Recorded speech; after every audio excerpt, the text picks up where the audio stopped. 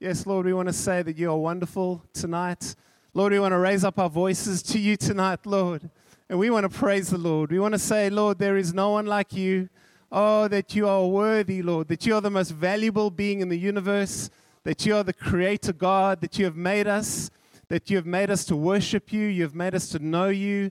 Oh, would you come and speak to us tonight? Lord, would you come and refresh? Would you blow the wind of your spirit through our hearts and our minds tonight, Lord? Come, Lord, we invite you here this evening. Let's just stay in an attitude of prayer. Let's just, even if we do things a bit different, it's okay. Just stay in a bit of an attitude of prayer. Oh, we worship you, Lord. Oh, Lord, we're here for you. We are here because of you, Lord. Be honored, be glorified, be praised. We worship you tonight, Lord. Oh, we honor you, Lord. We bless your name. Yes, Lord, there's no one like you, Lord. Oh, we praise you, Lord. Oh, we praise you, Lord. Yeah, we say how great is our God. How great is our God. Oh, we'll see how great is our God. And oh, we'll see how great is our God. You're the name above all names. You are worthy of all praise, and my heart will sing how great is our God. Come on, let's just sing how great is our God. Let's raise up our voices. How great, is our God. Oh, sing with me, how great is our God. And oh, we'll see how great is our God. You're the name above all names. You are worthy of all praise, and my heart will sing how great is our God. Yes, Lord, you are. You're the name above all names. No other name. You are worthy of all praise, and my heart will sing how great is our God. Let's just raise our voices right now. Say to the Lord how great He is in your own words. Raise up your voices. Yes, Lord, we want to say that you are awesome. Oh, that you are high and lifted up, Lord. Worthy, worthy, worthy is your name. Worthy is your name. Come on, let's just stretch our praise muscle. Stretch your muscle right now. Yes, Lord, we praise you tonight. We open up our hearts to you, Lord. Come and be honored and enthroned among us this evening, we pray. In Jesus' name. Oh, we love you, Lord. Love you, Lord. In Jesus' name. Thank you, Father. Thank you, Lord. We bless you, Lord. We bless you, Lord. Thank you, Lord. Thank you, Father. Amen. Amen. Amen. Why don't you sit down? Amen. Amen. Oh. Do I need this? Okay.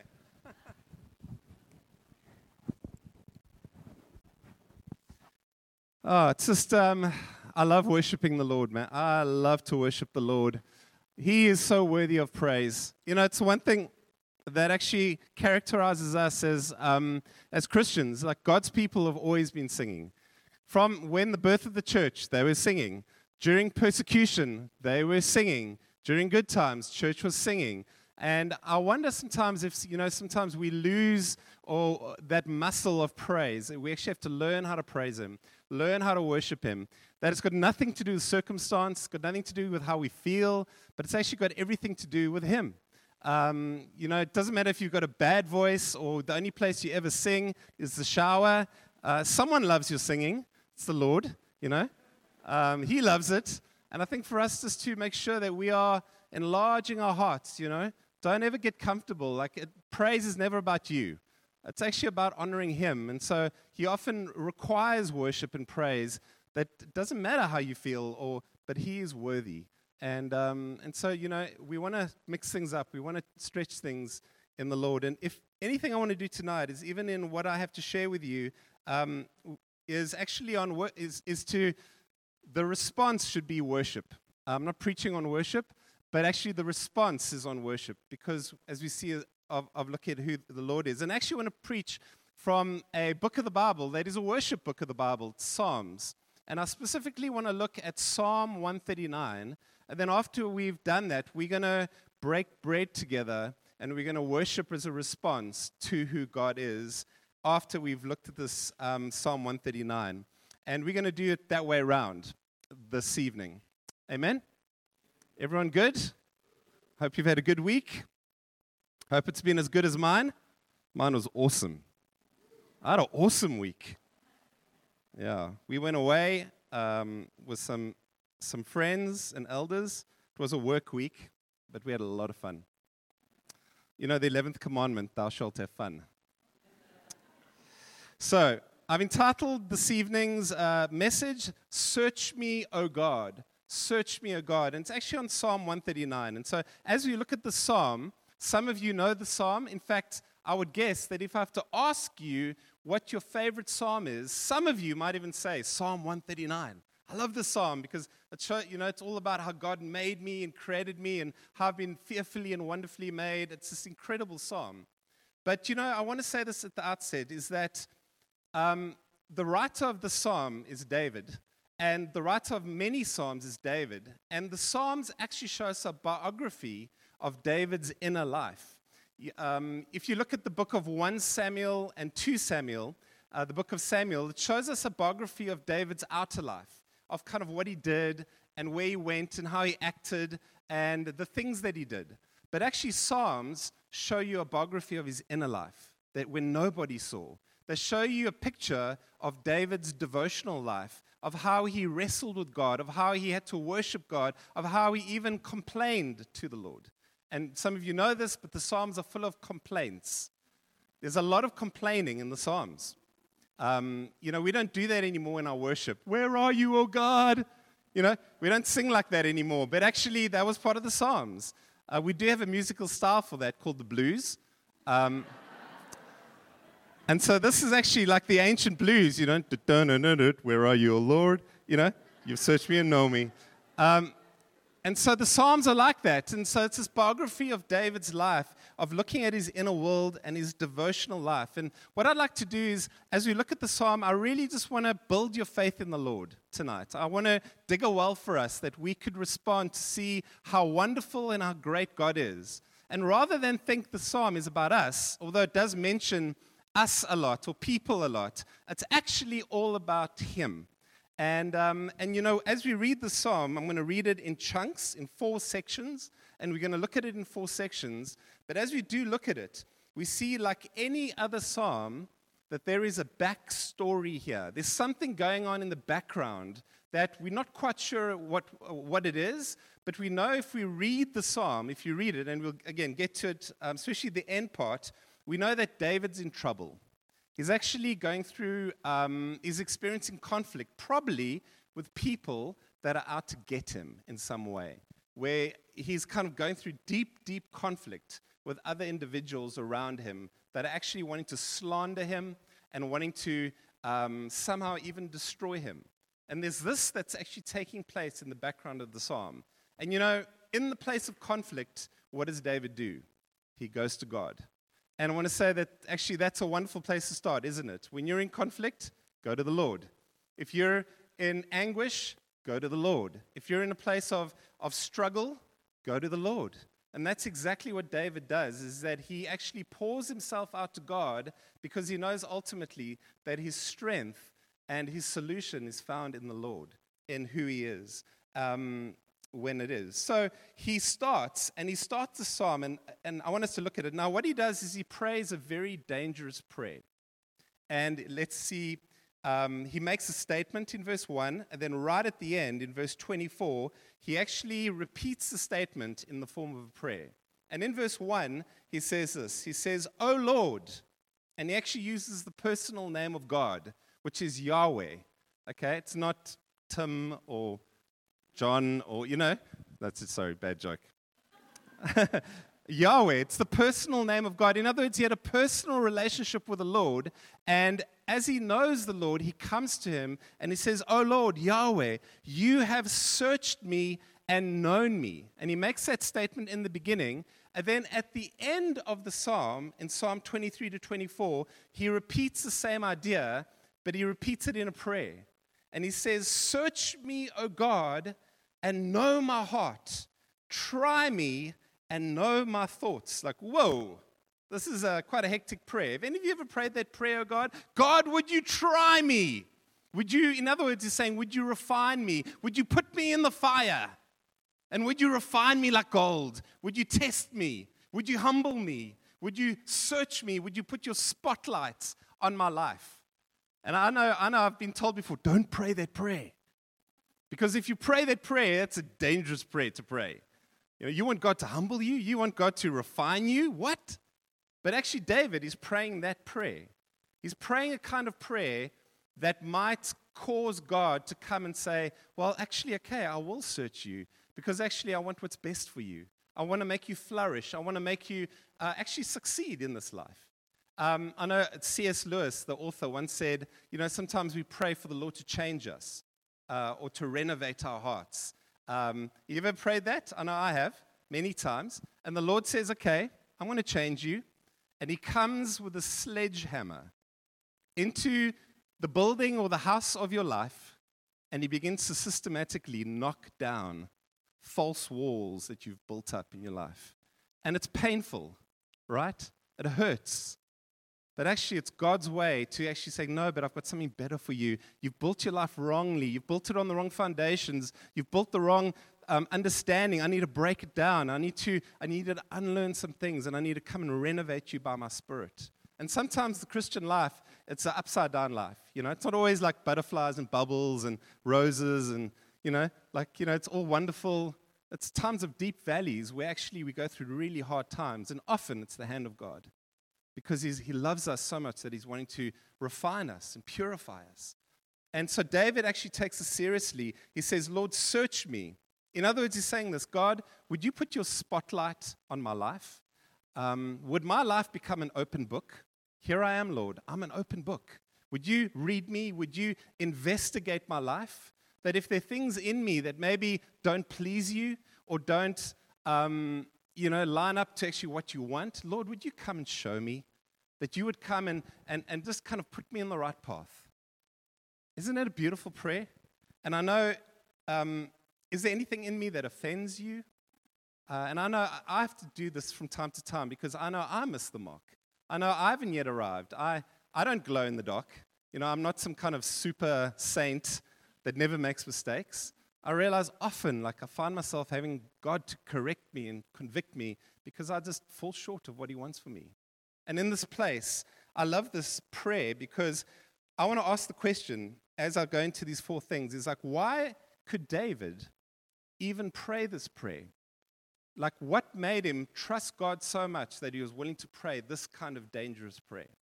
I want to say this, because he knew the Lord and he trusted God and he knew the nature and the character of God, and so he could ask God to dismantle him and search him because he knew that the Lord had something. The Lord wanted him to succeed. He was a father that wants him to flourish. And I think this goes into our view of God. And so as we look through these four aspects of who God is, and really that's what it is, the psalm shows us four things or attributes of what God is like. And as we do so, I want to say that by the end of this evening, and as we break bread, I pray that with all of our hearts, that you and I would again pray this prayer for ourselves. That we would be like David this evening that says, search me, O God, and know my heart. Try me, in other words, test me, and know my thoughts. And see if there be any grievous way in me, and lead me in the way everlasting. Whew. Why can he pray that? Well, he knows 4 things about God. And so I want to look at these 4 aspects about the Lord this evening. Number 1, and this is the first 6 verses we're going to read together. Sorry, excuse me, I just want to get something to drink.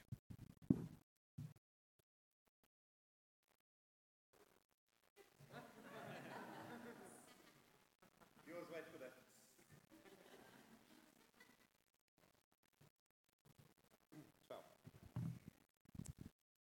All right.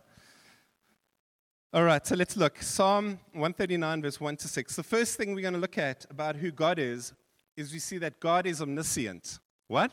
What does that mean? God is all-knowing. He knows everything about us. That's the first aspect that I want to focus on this evening that shows us the God that we worship, the one that we serve. And verse 1 to 6, let's read it. And I want you to look carefully at what it says about who the Lord is and what he does. Let's read it. O Lord, you have searched me and known me. You know. See how it says? When I sit down, when I rise up, you discern my thoughts from afar. You search out my path and my lying down. You're acquainted with all my ways. Even before a word is on my tongue, behold, O Lord, you know it altogether. You hem me in behind and before, and you lay your hand upon me. Such knowledge is too wonderful for me. It is high. I cannot attain it. So what do you have this picture of? David's in awe of this God that knows everything about him. Every little detail, every part of the nitty-gritty of his life, in the weeds, God knows. In fact, he goes down and he says this, and let's look exactly how God knows. He says, you know when I sit down and when I rise up. How many times a day do you sit down? How many times a day do you rise up? He says, God knows when you're sitting down and when you're rising up. He says this, he discerns my thoughts from afar. In other words, even from a distance, and he is close, by the way, but even from a distance, he's able to discern the very thoughts of your mind and your heart. That's how much he knows. Carrying on, he says, you know my path and you know my lying down. What does that mean? It means that he knows when you travel. God knows when you go on holiday.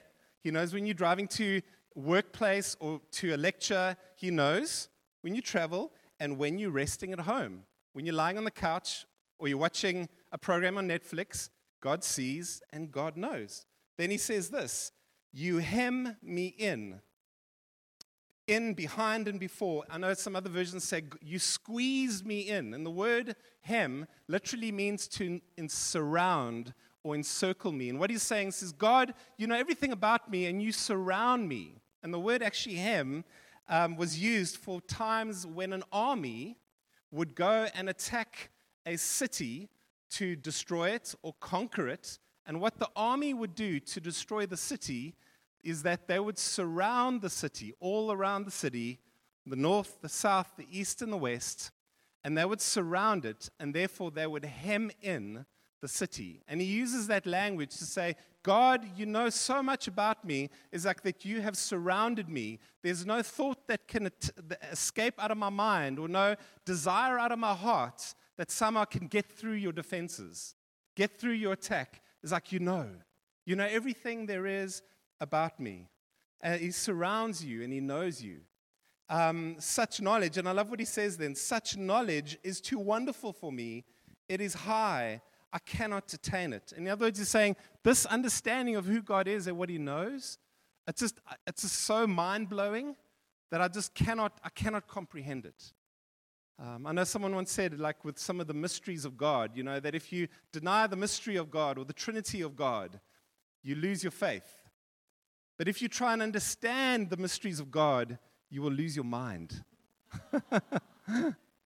In other words, we're dealing with the living God here who knows you so intimately and is somehow not put off by you, who knows your most wicked thoughts, your most evil thoughts, your most selfish thoughts, and somehow is not scared off by you.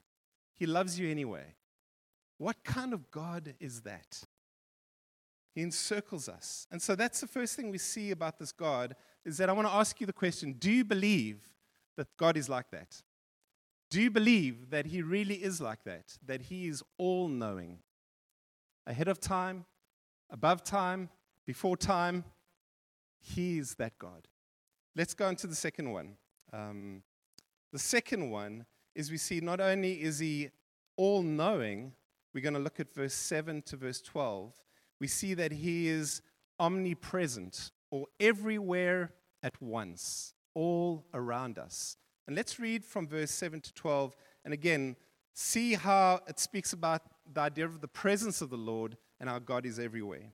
He says this, "Where shall I go from your spirit, or where shall I flee from your presence? If I ascend to heaven, you are there. If I make my bed in Sheol, you are there. If I take the wings of the morning and dwell in the uttermost part of the sea, even there your hand shall lead me, and your right hand shall hold me. If I say, surely the darkness shall cover me, and the light about me be night, even the darkness is not dark with you. The night is bright as the day, for darkness is as light with you." And so what is he doing here? Is firstly, he's asking rhetorical questions. He's kind of asking the kind of questions that you don't really need to answer.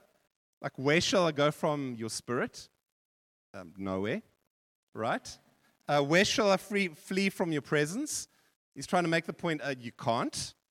And then we think of the story of someone like Jonah, who very foolishly tried to run away from the very presence of God. I don't know if, most of us would know the story of Jonah in the Old Testament, how he was actually a godly man, loved the Lord, and he was a prophet, and God told him to go and prophesy against a certain city. But because he was in such anguish, he didn't want to go and do what the Lord had said for various reasons. He said, no, I'm tapping out, and I'm going to run away from God. Ever feel like that? I know I have. Want to run away from God? And actually it says in Jonah 1 verse 3, it actually uses the same language that David uses in Psalm 139. I love this in Jonah 1:3. I don't love that he ran, but I love the language. It says, "But Jonah rose to flee to Tarshish from the presence of the Lord. So he went down to Joppa and found a ship going to Tarshish.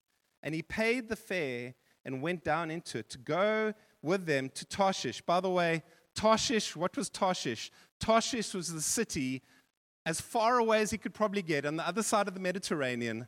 That's where he wanted to go, far away. It was as pagan as you can get, and that's where he wanted to go, away from the God of Israel. I want to ask you, where's your Tarshish?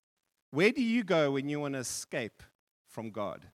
We all have our Tarshish. We all have our area where we're like, I need this thing in my life, and it's too much, the spiritual life. God's working. No, I can't, and our tendency is to run away.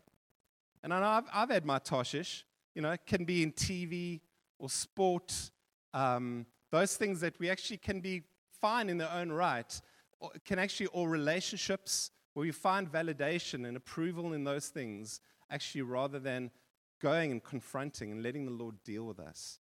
And I love this. It says, away from the presence of the Lord.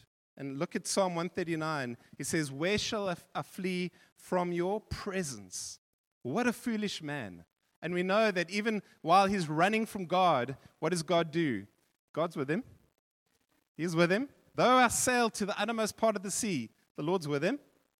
And the Lord has a final say with him. And I love this, what it does. Look, and he shows different areas. In case you want to run away from the Lord, look what he says. "If I ascend to the heaven, you are there." By the way, in other words, if you go as high as possible, you get into a space rocket, and you want to fly into space to get away from the presence of the Lord, he says, I'm there. You can't get away. "If I make my bed in Sheol, you are there." What is Sheol? Sheol was basically an ancient word dealing with the underworld. It was an ancient Hebrew concept. It had different nuances, but it deals with the underworld or the wastelands. In other words, if you're going to go into the underworld, if you think you can run away from the Lord and get to the darkest place but like Jonah with Tarshish, he's there. He'll chase you down. If I dwell in the uttermost parts of the sea, in other words, wherever you go, he's not intimidated by your sin or by the worst parts of your darkness. And, I've got a friend, we had lunch with them a while ago, and she told us a story of her testimony of how she came to Jesus. It was just the most beautiful story. And she had been a bit like Jonah, a bit like the question that David's asking. And she had gone to Europe to work. She had grown up in a Christian home, but had just questioned her faith and eventually got disillusioned with Christianity, disillusioned with the whole Jesus thing. And so she ran away. She just went away, said, I want to find my own life. I don't want to live under the shadow of my parents' faith. I'm going. And she went to work in the Netherlands. She went to au pair for a family in the Netherlands. And while she was with them, working with them, traveling, coming back, earning money, they were a very pagan family. They were atheists, didn't believe in God. Sorry, pagan's the wrong word. Pagan means you're the worshiper of many gods. They probably were worshippers of money and all those things. Anyway, they didn't believe in God. All right? And they didn't believe in God. But one day, she was with them, helping around the house, helping the kids, when his brother, the brother of her boss, came to visit them with his family. And the brother was a Christian. And the brother and his family, they were witnessing to his brother, telling a little bit about the Lord, and and it really irritated the family of this house. And eventually the Christian family went, and she was left washing the dishes, and then her boss, the father of their home, came in, and he was just really irritated. He was like, I can't believe these Christians. I can't believe that this man would actually believe and worship Jesus. And they were just kind of, he was really angry. And she said that while she was washing the dishes, she said to him this question, I can't believe that someone would actually believe that Jesus died for their sins. And as the words came out of her mouth, she felt the Holy Spirit say to her, the presence of God came into the room, and she felt the Lord say to her, but I died for your sins. And as she said, those words came out of her mouth, it was like a sword had come and cut into her heart. And she went anyway, she carried on, she just ignored it. And a few months later, she ended up going back to South Africa, back to Cape Town, where she ended up getting gloriously saved. She realized she couldn't run from God. And she had reconciled with Jesus being true, Jesus not just being a way, but Jesus being the way. And she ended up coming back to the Lord. And I love that story because I think many of us can identify with it in some way, that we've had to wrestle with that. But God promises that actually He's everywhere. And He loves us, and He will chase you down. The one thing that is good about God, He will chase you down. Not because He's but because He's so good. His goodness will run after you, so to speak. And He will chase you down even when you think you're hopeless. And if you're here tonight and you think but I've done something that's so bad, how could God ever forgive me? You don't know the grace and the power of God. Let me say that He is all-powerful. He is all-knowing. He can cover those things. Nothing is too difficult for Him. And so that's point number 2. The Lord is everywhere, and David kind of acknowledges that. Where can I flee from His presence? Let's look at number 3.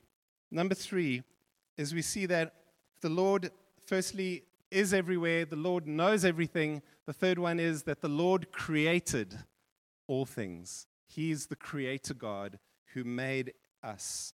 And let's look from verse 13 to verse 18. And it says, for you formed, and look at the words that it describes here. It uses words of creating and making and forming. For you formed my inward parts. You knitted me together in my mother's womb. I praise you, for I am fearfully and wonderfully made. Wonderful are your works. My soul knows it very well.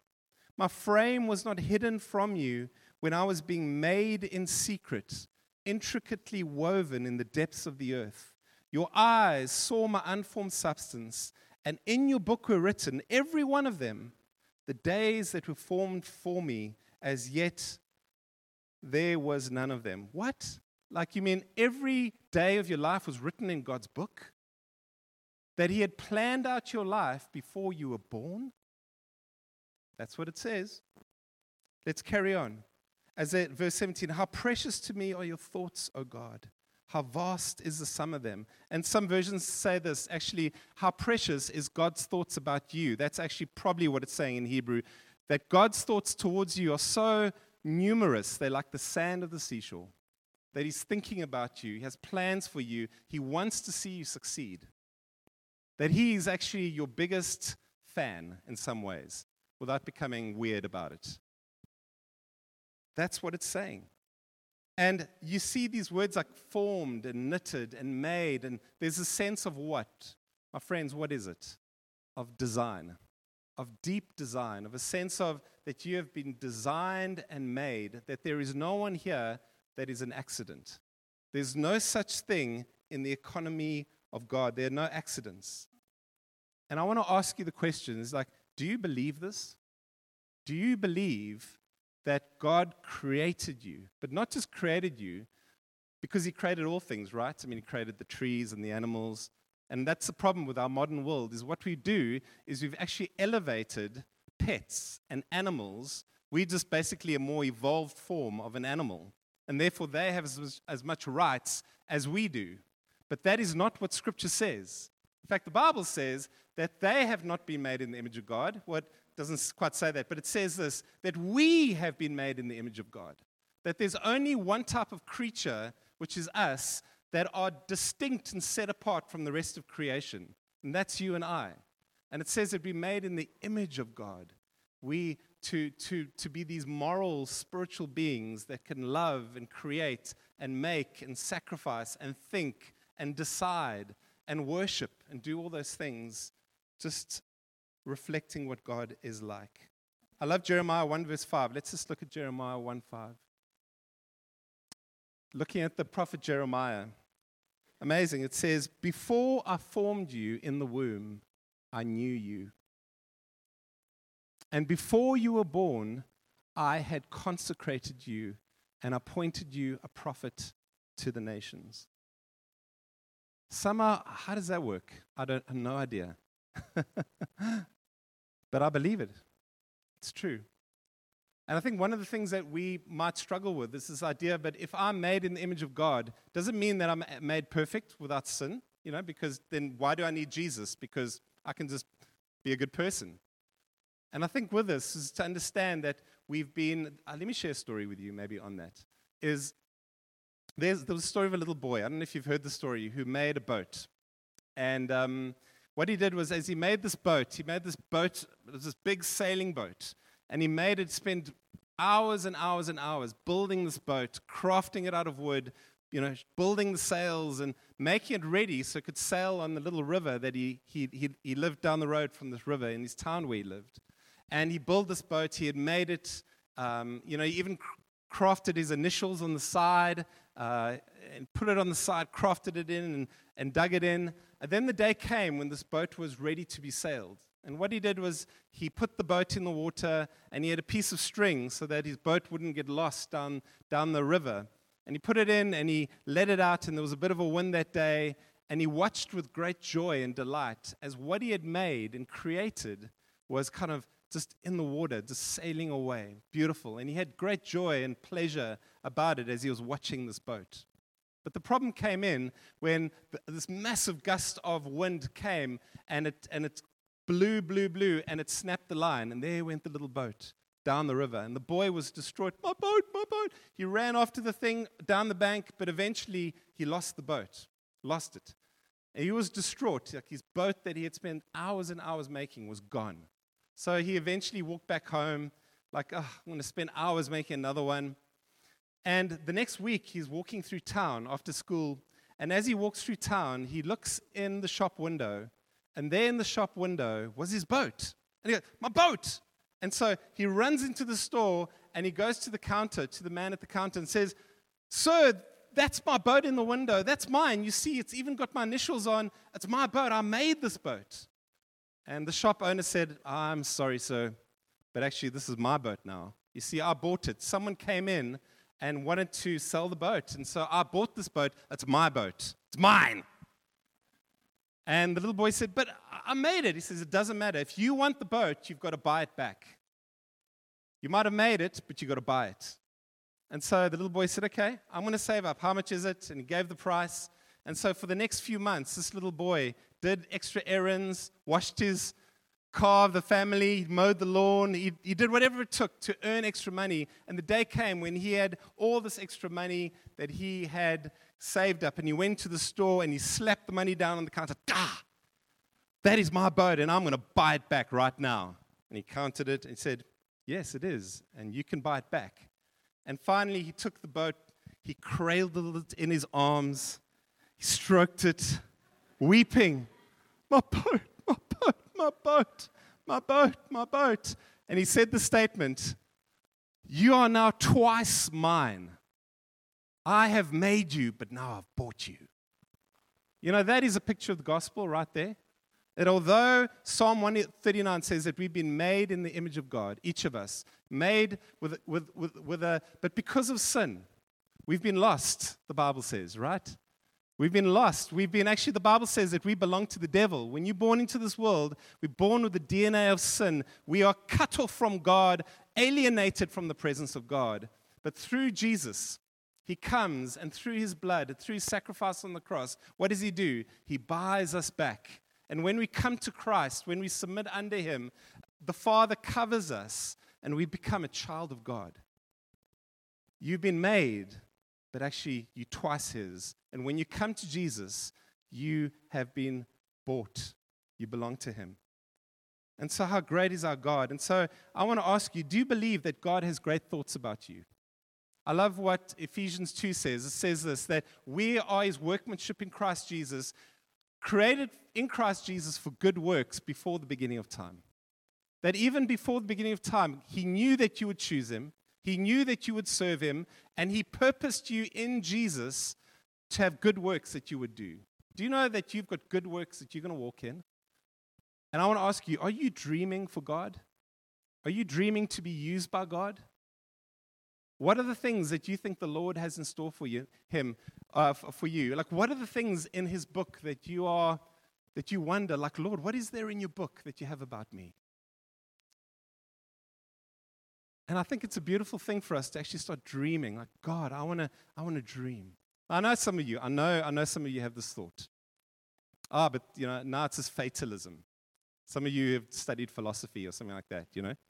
No, it's just fatalism. It's like the Calvinist who walked down the stairs. Calvinist is basically, or the hyper-Calvinist, who basically they believe that God ordains everything to the finest degree, but actually will cause it to happen even whether you choose it or not. That's kind of hyper-Calvinism. It's like the hyper-Calvinist who walked down the stairs and he tripped and he fell down the stairs. And then he went, sure, I'm so glad that happened. That's over now. Okay. Now I've got to wait for the next thing that God has ordained. No, that's fatalism. Nowhere in the Bible does God say ever, you've got to now just wait for things to happen and, oh, well, if I just, it's just going to fall into place. No. You can choose, you can decide, you can dream, you can put your hopes out, you can put your faith out for things, you can plan. And somehow when you do those things and as you give it to the Lord and as you work it through, if they're big dreams, and as you work it through with others that love the Lord, you'll find that you'll stumble into the calling for your life. You'll actually stumble into it. And I find that I don't know the good works that he has for me. I know he's created me for them. I know he's made me in his image, but I don't know what they are. But I'm going to just love him. And as I love him and make good choices, I know that I'm probably going to stumble into them. Some people speak about God's opportunities as his open doors. And Paul says it. He says, I'm going to open the door of opportunity. And we think, okay, there's the door, and I'm going to plan, and I'm going to walk in it. But I don't find God's doors work like that. God's doors are often trap doors. Where you're just loving the Lord, you're trying to make good decisions, you might be planning and dreaming, but you're not forcing it to happen. You just you are making good calls, you trusting God for things, and then one day, just the door opens, and you fall down through it. All right? I find that's what's happened to us in our lives. If we've trusted God to use us in a certain way, I'm not going to force it to happen. I don't go to my leader and say, Godfrey, did you know that I'm actually a leader? God's called me, and I'm dreaming for it. Why don't you release me? And I'm going to now plan, and in 3 months, I'm going to be this in the Lord, or 6 months, I'm going to be that, Like, no. I'm just going to love him. I'm going to serve as best as I can. I'm going to make good decisions. And in the right time, the trap door is going to open for me. I find that's the way that the Lord works. So anyway, that's just free. I didn't plan any of that. That's just a freebie. Okay. All right, let's look at the fourth one. We see this about God. So we see number 3 is that God is a creator God who has plans for your life. Let me ask you this question, sorry. Do you believe that God wants you to be a success? Do you believe that God is for you and not against you? Do you believe this, that in Jesus, when God looks at you, he delights over you? That he doesn't just put up with you. Oh, it's that problem child again. The black sheep of the family.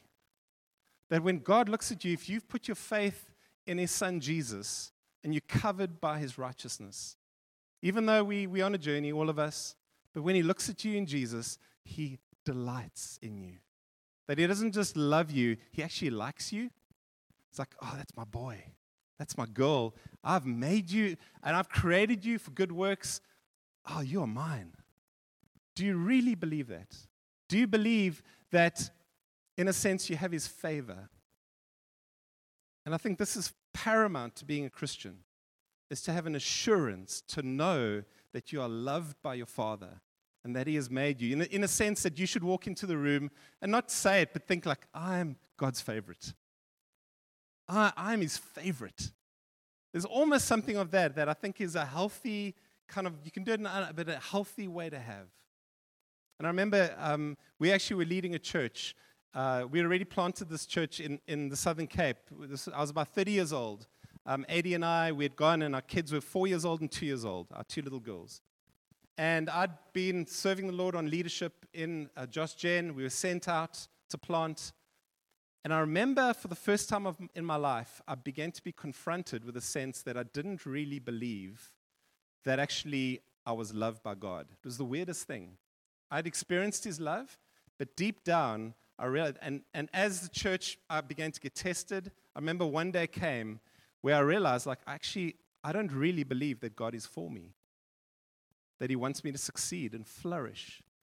And I remember having to repent. I came to the end of myself. I'd been tested in an area in the church, and I felt very inadequate. And in that place, I just remember having to deal with the fact that actually, God, you're for me. That he wants you to succeed at all costs. And he's given you his spirit. He's given you the church. He's given you the Bible. He's given you leaders. He's given you so much salvation so that you could flourish, not for yourself, but that you could live for the glory of God. Let's look at the fourth one. The last one. The Lord, the fourth one, is we're going to look at how the Lord is a just and holy God. Now, these verses, we're going to look at verse 19 to 22. I wish this wasn't in the Psalm. I don't know why the psalmist put this in here, because it in some ways, it messes up the entire Psalm. It's a good thing I didn't write parts of Scripture, right? And if we look at this, it's most uncomfortable because now you realize, as we read this section, you can put it up. Thanks, Ryan. If we look at this, it like suddenly changes tone. You know, it's everything about, oh God, you know, wherever I go, you are there, and you know everything about me, and I'm created, I'm loved by God, and I've been made in his image, and all these wonderful things, and you know, and you hem me in and surround me. It's like you know everything about me, and suddenly there's a change of tone where it says, and oh, that you would slay the wicked, oh God. Like, what the heck? You know, you're reading this and you're feeling all good, and it's like, yeah, this is wonderful. Oh, isn't God kind? Isn't God gracious? Isn't he such a good father? And then you read this. Oh God, men of blood, depart from me. They speak against you with malicious intent. Your enemies take your name in vain. Do I not hate those who hate you, O Lord? What? Is that in the Bible? And do I not loathe those who rise up against you? I hate them with complete hatred. I count them as my enemies. I hate them, he says. Oh, I love you, Lord. I hate them. It's like, what? Is David schizophrenic? Like, Doesn't he know God? Doesn't he know the love of God? Like, what is going on here? Right? But then we realize, obviously, there's some kind of backstory where there are violent people that are coming against him, and they hate God. They don't just dislike God. They're not religious. They hate God. And they want to see him be destroyed. You know, I wanted to say this, that in this world, I've shared this in other places before. Some of you might have heard this. But if we put our hand up to follow Jesus, and we say that we belong to him and we love him and we are Bible believers, you will be hated for serving Jesus. People won't just dislike you. Some people will hate you. They will want to see you destroyed. Now, that might sound extreme, but we have an enemy. The kingdom of darkness will come against the children of light. And part of being a Christian is resilience and learning how to stand even when you experience the frown and the displeasure of people that are not Christians. Now, it doesn't mean that we fight against them. That's not what it's saying. But anyway, let's look at the scripture. By the way, I want to say this, number one on this. This is the Word of God. This is part of the Bible, and this has been breathed out by the Holy Spirit. David is under the inspiration of the Holy Spirit when he's writing this, like the rest of Scripture. That's the first thing. Secondly, we have to acknowledge that this is actually very uncomfortable and difficult for us to read. Partly because we're reading it as 21st century Christians, as kind of tree huggers, bunny huggers, people that war's bad, any conflict is bad. But actually, he was living in a time where obviously he's dealing with things in a slightly different way than we are. Now, the thing is this, just because David says this, he says, Lord, I hate them, would you destroy them? It doesn't mean that God felt the same way, necessarily, right? What David is doing is David is sharing his emotion, he's sharing his feelings, and it's true to him at that time. It doesn't mean that God is now, because remember, the Bible says that we are called to love our enemies. And obviously, of those in Christ, what did God do? God himself came and he didn't destroy us. What did he do? He rescued us. He's given us an opportunity that we could get drawn into his family, even though we're his enemies. We rebelled from him. And so we see that this is a difficult thing here, but I want to say that this section deals with justice and the justice of God, because at some point, God will destroy his enemies, the Bible says. In other words, those that don't repent and don't accept his search and rescue mission, or don't accept his terms as a good and kind God, those who choose to walk down, and if you harden your heart and you rebel from God, the Bible says that one day there will be the wrath of the Lamb that we will have to face, that those outside of Jesus will have to face. So he gives opportunity, but at some point he comes to judge the living and the dead. And each of us, the Bible says, will have to stand before him and give an account for our lives. And if we're in Jesus, we are loved, we're accepted, and he reaches out to us. But for those that have rejected him, the Bible says that there will be judgment. There will be wailing and gnashing of teeth on that day. But why can't God just love everyone, accept everyone? Well, he has to deal with sin.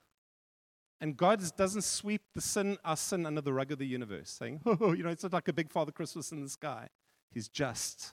That means that he's so good that he deals with sin. And I know some of us struggle with this concept, but it's true. It's a sign of justice. If we want a God of love, we have to have a God of justice. Let me quickly, I've been preaching too long, actually. I need to way too long, but I need to land. But I want to say this. Let's imagine this. Let's imagine that your best friend, or maybe if any of you married here, some of you, how many married? Okay, awkward, not many. Okay, but let's imagine you get married, and your partner, you are at work, and your partner's at home. No, let's use parents, your mother. Let's use your mother. Everyone loves their mothers, right? And your mother's at home, and someone breaks into your family home and comes in and rapes your mother, and then kills her and cuts her up into pieces and leaves her there. And you come home and your mother, and I know some of you have experienced trauma, actually family trauma, maybe even not that far off from this. What would you would rise firstly anger and a sense of injustice, like this is wrong. Someone has sinned, someone has crossed the line and has done something despicable. Now, let me ask you a question. What would you expect a good government or a good law enforcement to do about it? Would you expect them to kind of say, oh, it's okay. Let's just forgive them. Is that what we would expect? What would a good government do? A good government would punish lawbreakers. That's how we have peace. And in the same way, although it's hard to understand, because God is good, He actually has to deal with sin. But thankfully He's already dealt with our sin by punishing Jesus on our behalf. So that debt has been paid for. But if you don't receive Jesus, then that punishment is still on you, and you will be judged for your own sin. And so in some ways, Jesus is our refuge. He's the one we run to. He's our rescue mission. He's the one who comes to us to save us. And I know many of you know this, but if you're here and maybe you didn't know that, I want to say that this is the gospel truth. And this is why it speaks about the justice of God. And I love this, and let's close. And it closes with this. Then he does all this, and then at the end in verse 23, what does David do? He says a prayer. Search me, O God, and know my heart. And I love this. You know what he does? He says, search me, O God. He's not saying, oh, Lord, look what they've done. Can't you see my enemies? And it's not my fault that I'm going through all of this. It's their fault. And he becomes this victim.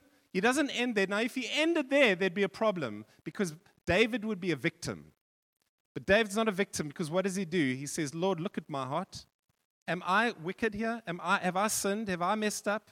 Do I need to repent? Is there anything in me that needs to change?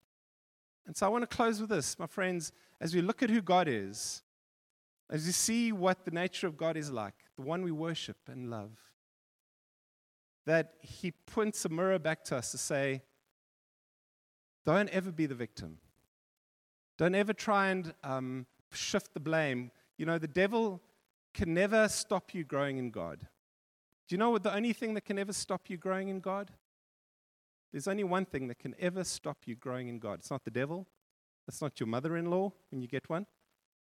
It's not a professor or lecturer or a person in your life or someone in authority. The only person that can stop you growing in God is you. Is you. So how much do you want it? How much do you want it? How much do you want to grow in Him? How much do you want to be trained in the ways of the Lord? And if you don't, it's your fault. And I love what David says, search me, O God, and know me. Oh, Lord, would you come and do it? And so I want to say this, that as we worship Him and know Him, there's a prayer that we need to pray. If you want to grow in the Lord, and you want to grow in the grace and knowledge of Jesus, and you want to become like Him into maturity, sometimes the pathway of pain and of suffering and of pruning. Sometimes it's glorious, sometimes it's hard, where He turns up the heat, right? But we can do no other. You can pray no other. But search me, O Lord. Make my life an open book. So let's pray, and we'll respond in worship, and we're going to have communion together. I know I've gone long this evening. Please forgive me. I don't actually like to preach very long. I don't normally, but when I'm with you guys, I realized 2 weeks ago as well, I preach long. Please, I'm so sorry. I tried to do it 30 minutes. Thank you. You see, it's part of your suffering. Part of your becoming like Jesus. You've got to put up with me for like 50 minutes, however long it was. Okay. All right, let's pray together. Come. Oh, love you, Lord. Love you, Lord. Love you, Lord. We worship you tonight. I want to pray firstly for just a group of people here this evening. And if you if you don't know the Lord Jesus as your Lord and Savior, maybe you're a bit like that friend of mine in the Netherlands. I used that example where she had been running from the Lord, running from the presence of God. But the Lord had her. The Lord knew her. The Lord loved her in her sin. Maybe that's you. Maybe you're here and you know God is drawing you and you've been resisting Him, resisting Him, resisting Him. I want to say to you today, God, He doesn't want you to change and jump through hoops. He wants you to come as you are in your own brokenness, and He will love you. He will transform you. He will do the work inside of you. He will give you a new heart. Maybe you're here and you know that's you, and you've been running. But you know tonight that stops. Tonight you stop running. Tonight you surrender. Because you know that He is the way and the truth and the life. And the only way to the Father is through Jesus. Is there anyone this evening? If that's you, just raise your hand. Say, Mike, that's me. I want you to, I'm going to stop running. I'm going to surrender my life to the Lord Jesus. Is there anyone that would like to do that this evening? With every head bowed. You want to give your life to Christ. You want to turn away from your old and turn to Him. Is there anyone you feel maybe your heart's beating fast and you know like, I know this is for me, Lord. Is there anyone needs to do that?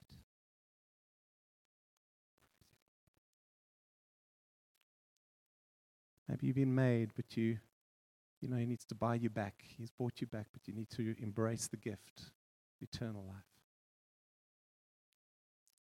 Jesus.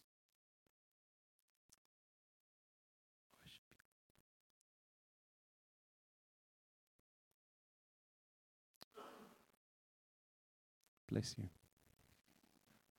Then for the rest of us, we're going to do this. We're going to have communion this evening. And what we're going to do is we're going to break bread.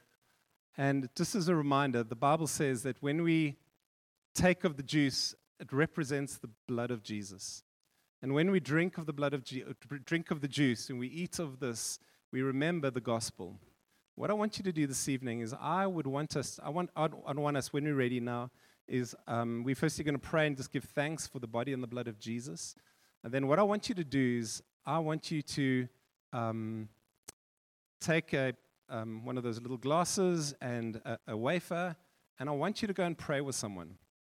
And find someone to pray with. You can pray with your friend, or if you feel to pray with someone else. I'd like us to try as much as possible to pray for one another. If you're here as a visitor, no pressure.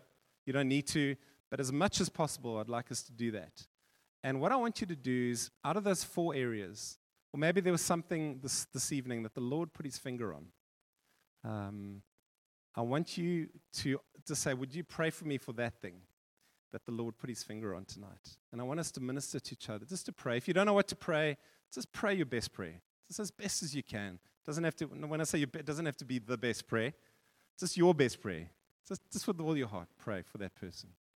And I want us to pray. So who would like to come and give thanks for the body and blood of Jesus? Would anyone like to pray? Who would like to do that? Mic's open.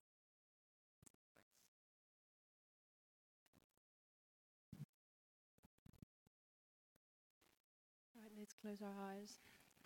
Dear Lord, as we sit here together today as a family, Lord, as a family in You, I pray that we will all just have on our hearts such gratitude for the work that You have done, Lord, the sacrifice that You have made. Thank You so much for taking our sins, Lord. Thank You so much for wiping us clean. Lord, I pray that as we break bread and drink the juice as Your blood, Lord, I pray that we will just give such thanks to You, and that You'll just put a weight on our hearts of the magnitude of Your sacrifice, Lord. Pray that everyone will just feel so loved and just that they belong, Lord. Thank You, Lord. Amen.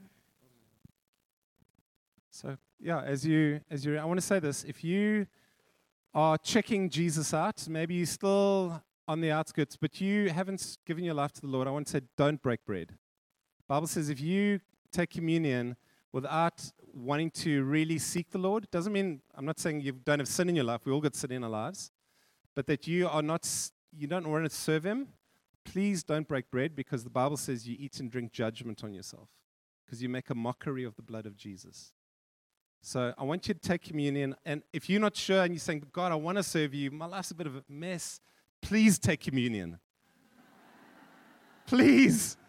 Because it means it's a symbol of our forgiveness, and God would want to wash us and cleanse us. We all need cleansing, right?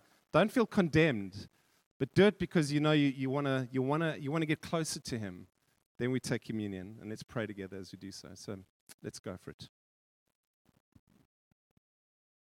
As you're ready, you can find there's here on the front, both sides. Please find someone to pray with.